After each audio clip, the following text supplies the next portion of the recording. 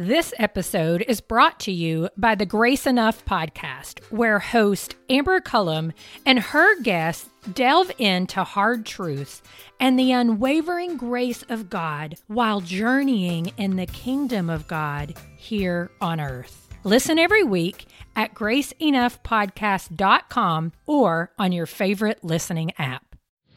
Welcome to the Table Podcast, where we discuss issues of God and culture, brought to you by Dallas Theological Seminary.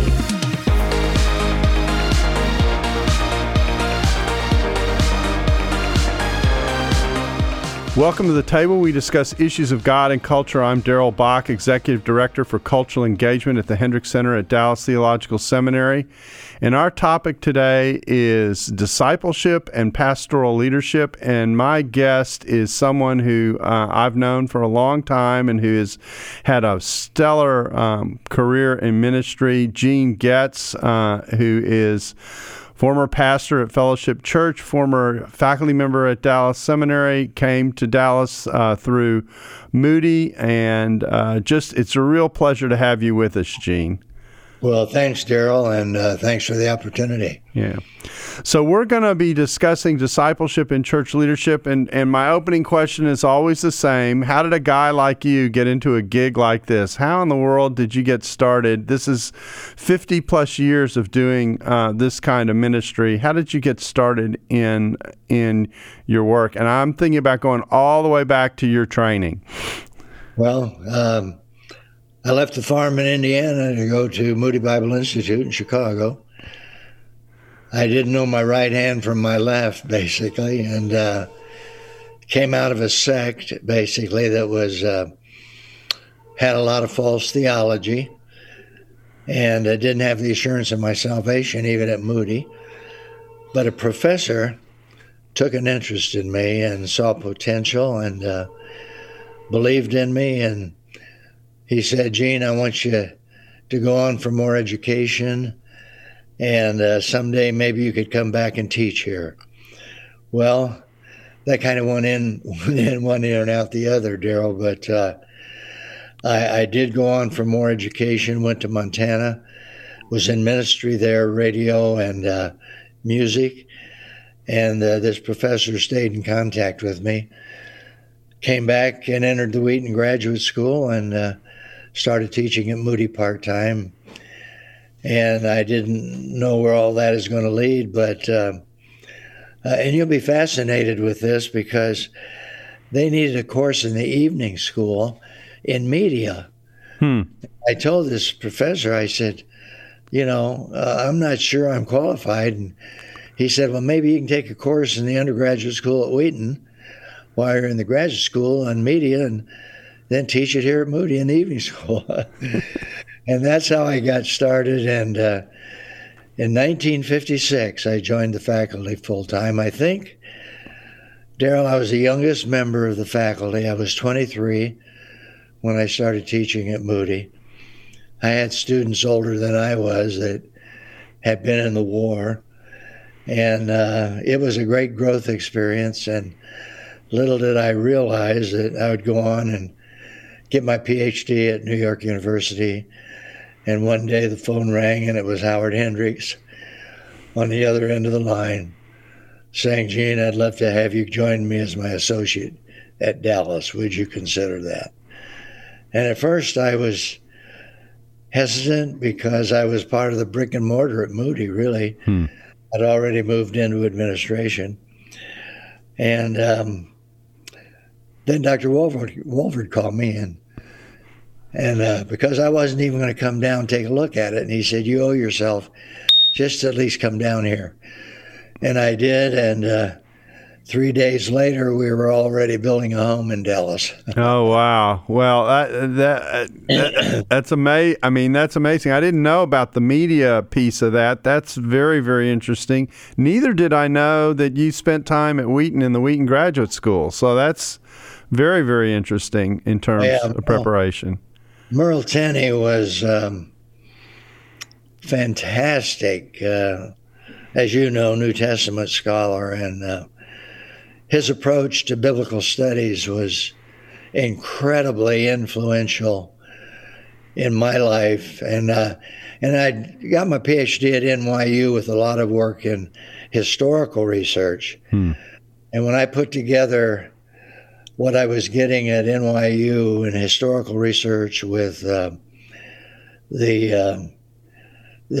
just watching Tenney and hearing him and being in those classes and watching him do biblical theology, following the unfolding story, just impacted me tremendously. And I would say that was foundational to my tackling these two study Bibles. Interesting. So, and actually, you've almost stole my next question, which is how foundational biblical studies and biblical theology in particular, I think, has been in your own particular ministry. Obviously, flowing also into expository preaching and the emphases that you brought it to Fellowship. Talk a little bit about the origins of Fellowship Church as well. Let's talk a little bit about that. Well, that goes back to Dallas, because you remember back in the late 60s, early 70s, a lot of upheaval in our culture. Middle of the Vietnam War, free speech movement, rebelling against institutional forms and structures. And I had students in the class who'd been converted, I think, maybe through crusade, had no background in ecclesiology. But you remember those days, they encouraged them to go to seminary.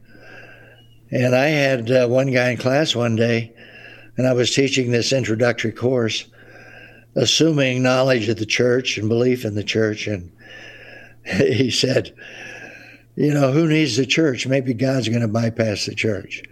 Well, I knew that was not accurate. And Jesus said, I'll build my church. The gates of hell will not prevail against it. But I found that there were other students in the class that had been influenced by the culture tremendously. And so consequently, I did something I've never done before, never have since. I sometimes think I was nuts, but students did too. But I came to the class, middle of the semester, told them to tear up the syllabus, told them that I had not prepared the class to answer their questions. I said, we're going to go back to the syllabus, namely the Great Commission. We're going to follow the unfolding of that commission in the book of Acts and on into the epistles, where they wrote to the churches that were founded in the book of Acts. And we're going to go as far as we can with the rest of the semester. And boy, that was a challenge, because that was on a Thursday. And on Tuesday, we were meeting again. Oh, wow. Well, I went down to the seminary up there on the 4th floor of Davidson. And I just took out my Bible, and these were pre-computer days. I just built some columns. How did they go and make disciples in the book of Acts? And what happened?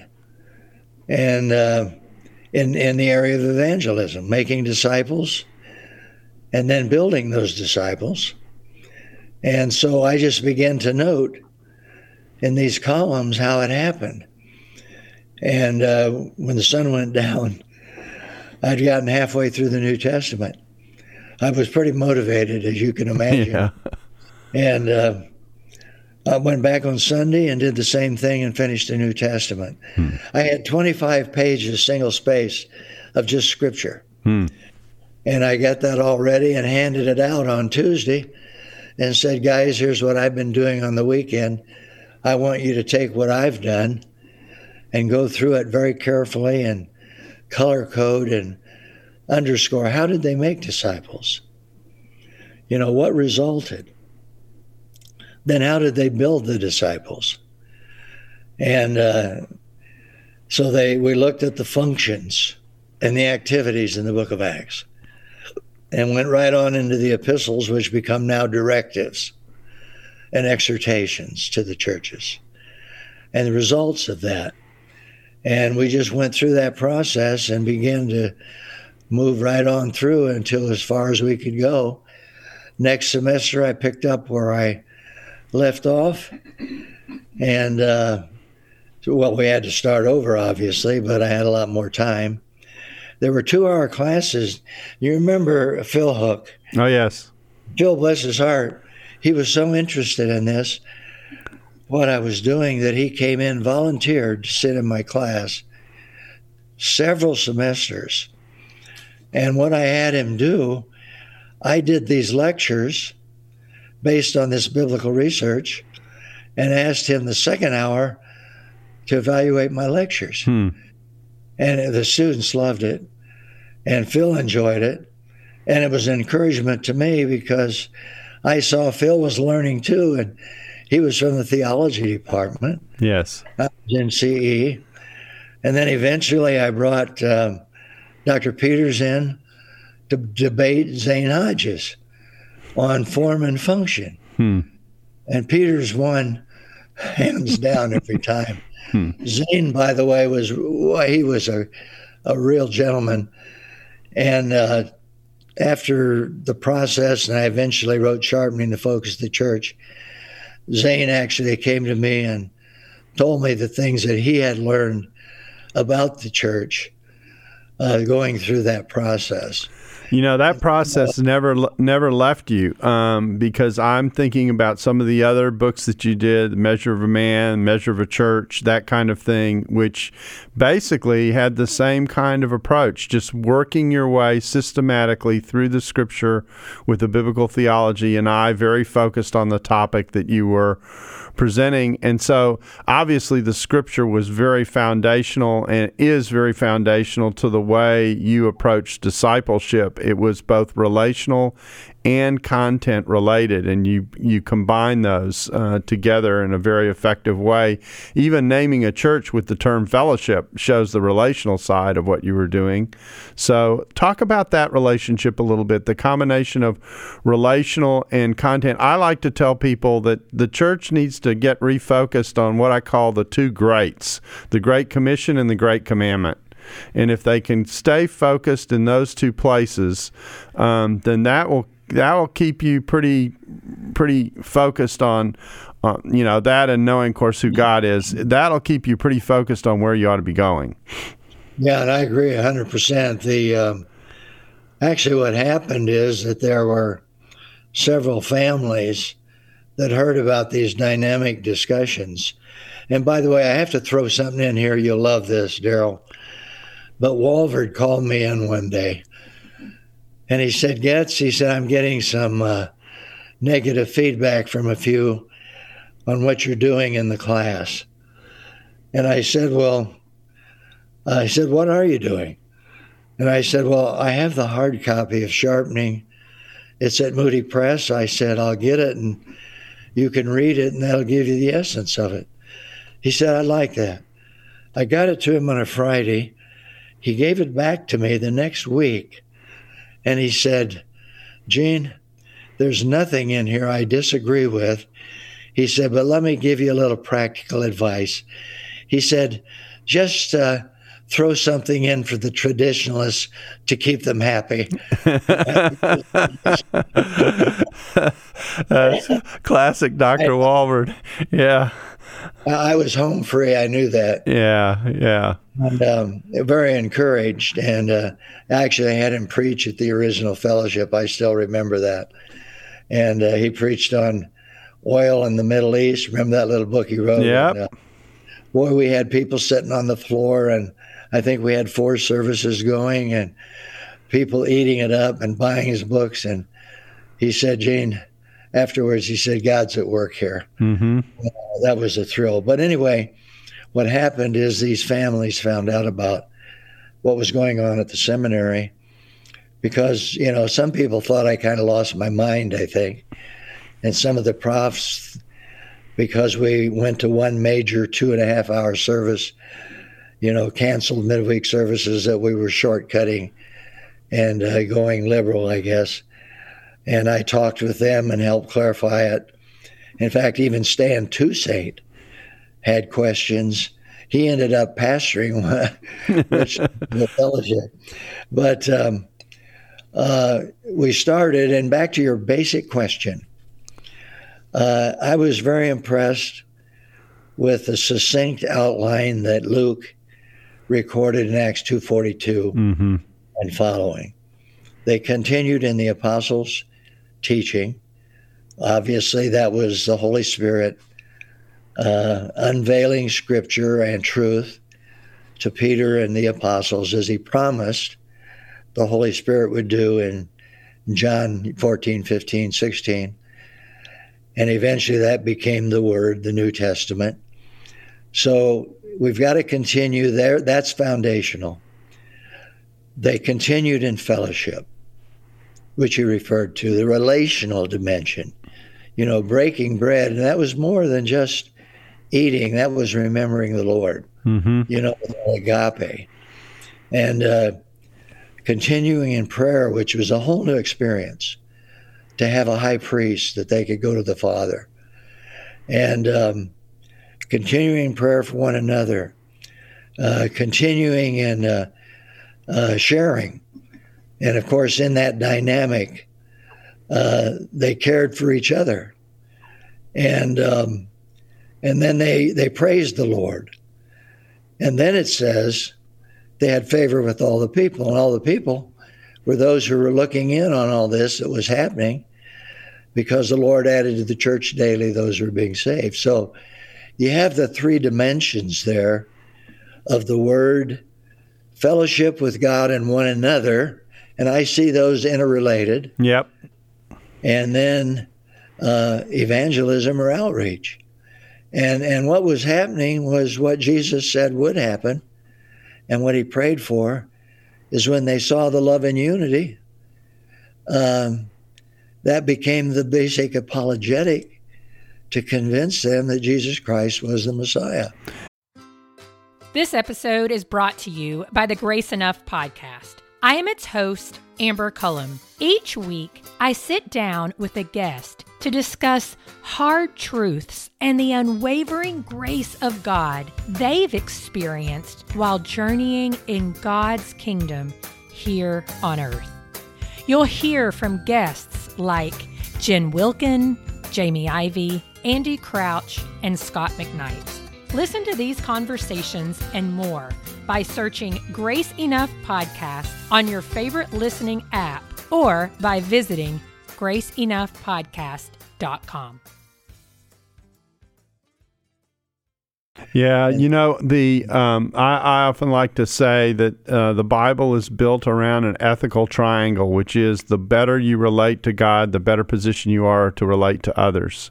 And that is intentional. I like to draw people's attention to a passage in Luke where John the Baptist is preparing a people for the coming of the Lord, and it says he's going to turn Israel back to God, and he's going to turn the fathers back to their children and the disobedient to the just. And so, normally we think a prophet's role is to turn someone back to God, but in John the Baptist's case, in preparing a people, he's doing both. He's turning people back to God so they're in a position to relate to one another better. And really the core of discipleship and following God and being a learner who follows in the way of God, which is the essence of what meaning disciple is designed to have us reflect the character of God and the care of God and the love of God and the grace of God and the kindness of God and the justice of God and the righteousness of God. There are lots of aspects to that. But that relational dimension is so important. And I sometimes think in conservative churches, we're so committed to being right, we forget the relational base of what we ought to be about, and the way in which that relational base and that community that we build actually becomes the magnet, as you were suggesting, of what it is that draws people to the Lord, because they see people living in a different way than they're used to in the world, and that becomes attractive. Right, and that's exactly what Jesus prayed for when he was on, excuse me, this COVID has gotten to my vocal cords, so can you hear me okay? I can hear you fine. Okay. But he prayed that for love and unity so that they would believe that Jesus is the Christ, the Son of the living God. And you remember the late Dr. Francis Schaeffer wrote The Church at the End of the 20th Century. He called that the final apologetic. And I love that, what Jesus prayed for. But anyway, to answer your question, so there were several people that found out about what we were doing, invited Elaine and me to come and share in a home. Don Kerr, I don't know if you remember Don, was on the faculty or the board at Dallas too. He was a businessman, and we met in his home, about 8 couples. I shared the essence of those 3 experiences, and I said the thing that the church needs to do is to look at those 3 experiences, and then those are the absolutes. Then look at their forms, the non-absolutes, and say, what do we need to change to have people have these 3 experiences in Dallas right now in this century? And they said, well, would you come and help us start a church?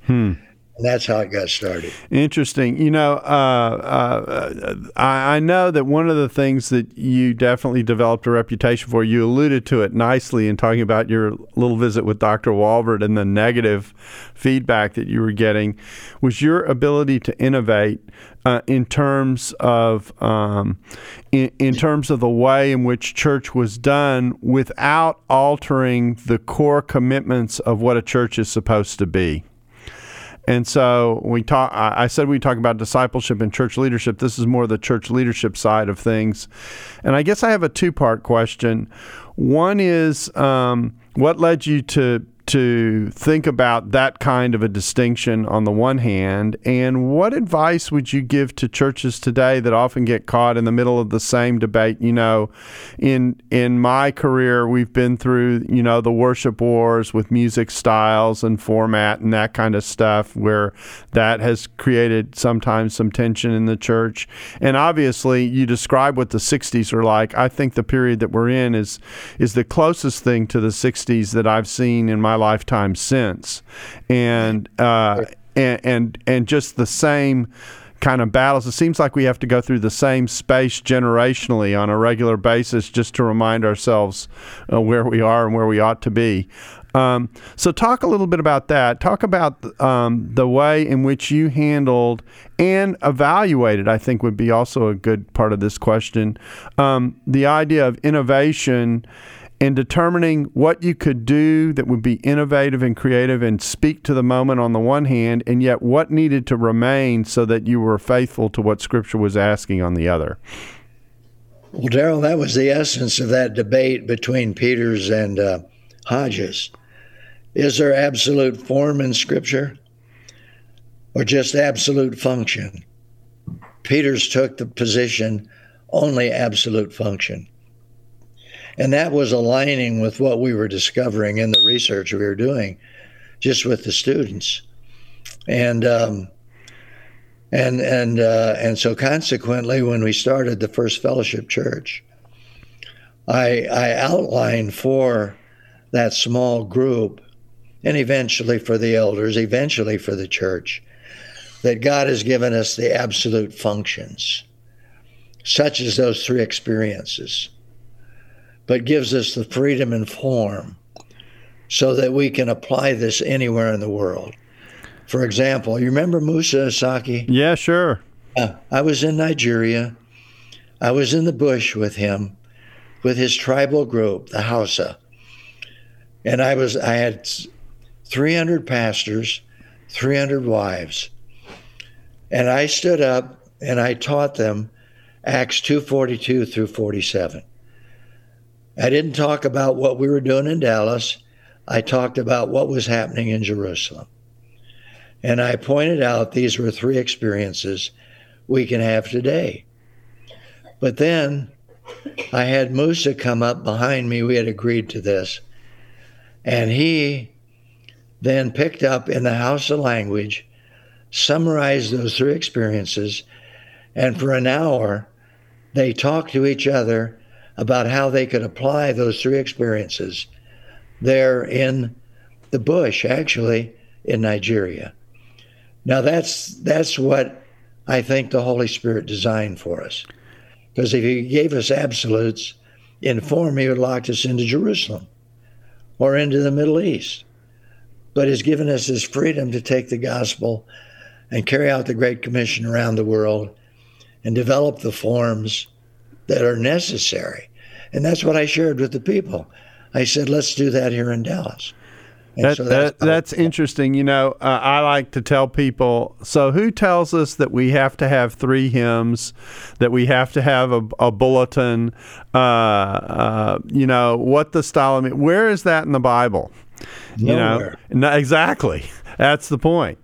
And so the way in which you reach people with biblical truth, the way in which you form your community, and the way in which you serve in that community so that people can see that God cares. The one point I like to say is that, you know, when we preach and teach through our words that God so loved the world that he gave his only son, if we don't model that kind of service to those on the outside in the way that we engage, that somehow we're failing to deliver on God's message, which is not only to be heard, but it's to be seen.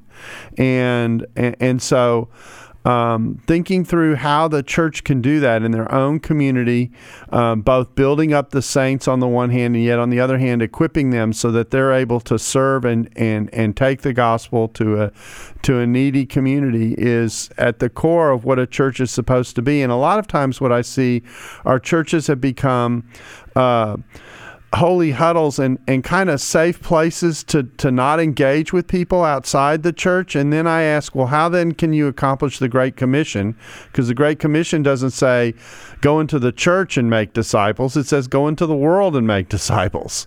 And so just thinking about how the church balances its nurture of its membership, its commitment to growth and discipleship on the one hand, but that discipleship is always outward reaching and always moving in a direction towards people who need what the gospel has to offer. And I think that's the essence of what a church is supposed to be. Well, I agree, and you've summarized it with a little different spin, but saying the same thing. And the same thing is true with music. You see, it's very interesting because we have some dear brothers and sisters in Christ who are non-instrumentalists.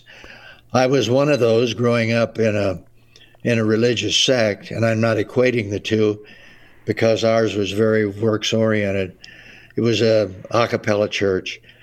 But the thing that I think they miss there in terms of music is that God in the Old Testament was working with a stable culture of Israelites who had their own perspectives on music. David did, and through the Psalms, and they had all this instrumental background with the walls being built and rebuilt and so forth, with the choirs. However, when you get to the New Testament, the Holy Spirit, I believe, purposely left out any reference to instrumentality because a lot of that is cultural.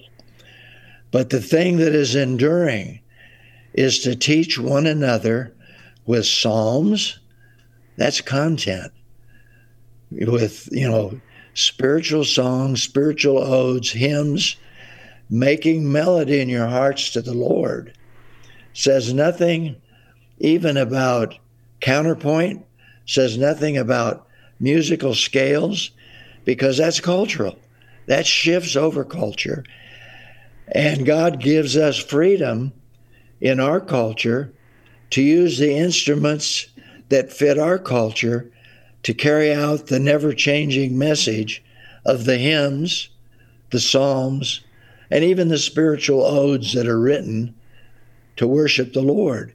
And once we understand that we have freedom in form in music, it at least helps those who are emotionally tied in with certain forms in music to accept the fact that God has given people freedom to worship the Lord with different types of instrumentality. And so I think those who are a cappella today miss that cultural dimension in the Old Testament and why there are instruments, why there are no instruments in the New Testament, because the gospel now is going to the whole world. And of course, I think about services where people do some really beautiful blending in comes of worship. You'll sing a hymn, and then sometimes you'll sing that hymn, and you won't have any instruments in the background.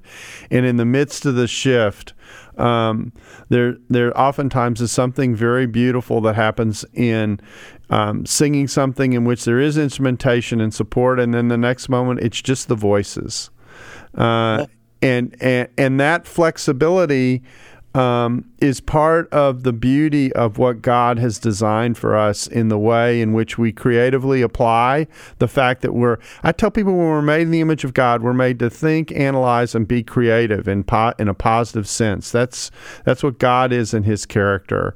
And we can bring that to our worship. And when we bring that to our worship, we open up avenues for the different personalities that are in the audience, some of whom are attracted in one way to God and others of whom are attracted in another way to God. We also build our ability to appreciate that difference with and among one another as we in unity share God together in our walk with God together. And I think that harmony, if I can use a picture, is important for the church. Everybody's not exactly the same. We all have different gifts that we bring to the body of Christ to complement one another and to collaborate together. Collaboration was at the core of the creation. I tell people God didn't promote the creation to being very good till He put the woman next to the man, and they were collaborating together and supposed to take care of the garden together well. And so all of that fits in theologically at the core of what we're supposed to be as a community. Yeah, and I agree 100%. I just reflected back on my experience in Nigeria, because when Musa opened the session with those 600 people, pastors and wives, we sang some traditional American hymns that had been brought over there when they did missions. And then when Musa took over to talk about form, they restructured. They had a group of women and men come forward, and they segued into their African instruments and their beat and their chants. And it was a beautiful demonstration of freedom and form. I think the only problem that we made in missions is we too quickly took our forms over there in hymns and songs rather than encouraging them to develop their own styles in order to worship. They were doing both, though, and it was beautiful. Yeah, well, Gene, this is the first segment. We're going to take a break here and do a second half that's for the other part of what we do in the table. We're in the process of splitting our podcasts into that which we offer for free and that which we're putting behind a subscription wall that we're calling DTS Plus. And so when we come back, we're going to talk about in a little more detail some of the principles of leadership and discipleship that you think are foundational. And I'd like for you to address for us how you think pastors in today's swirling cultural climate, I think that's the only way to describe it, can lead the church well in a situation which pastors are under terrific pressure because of what's going on around them.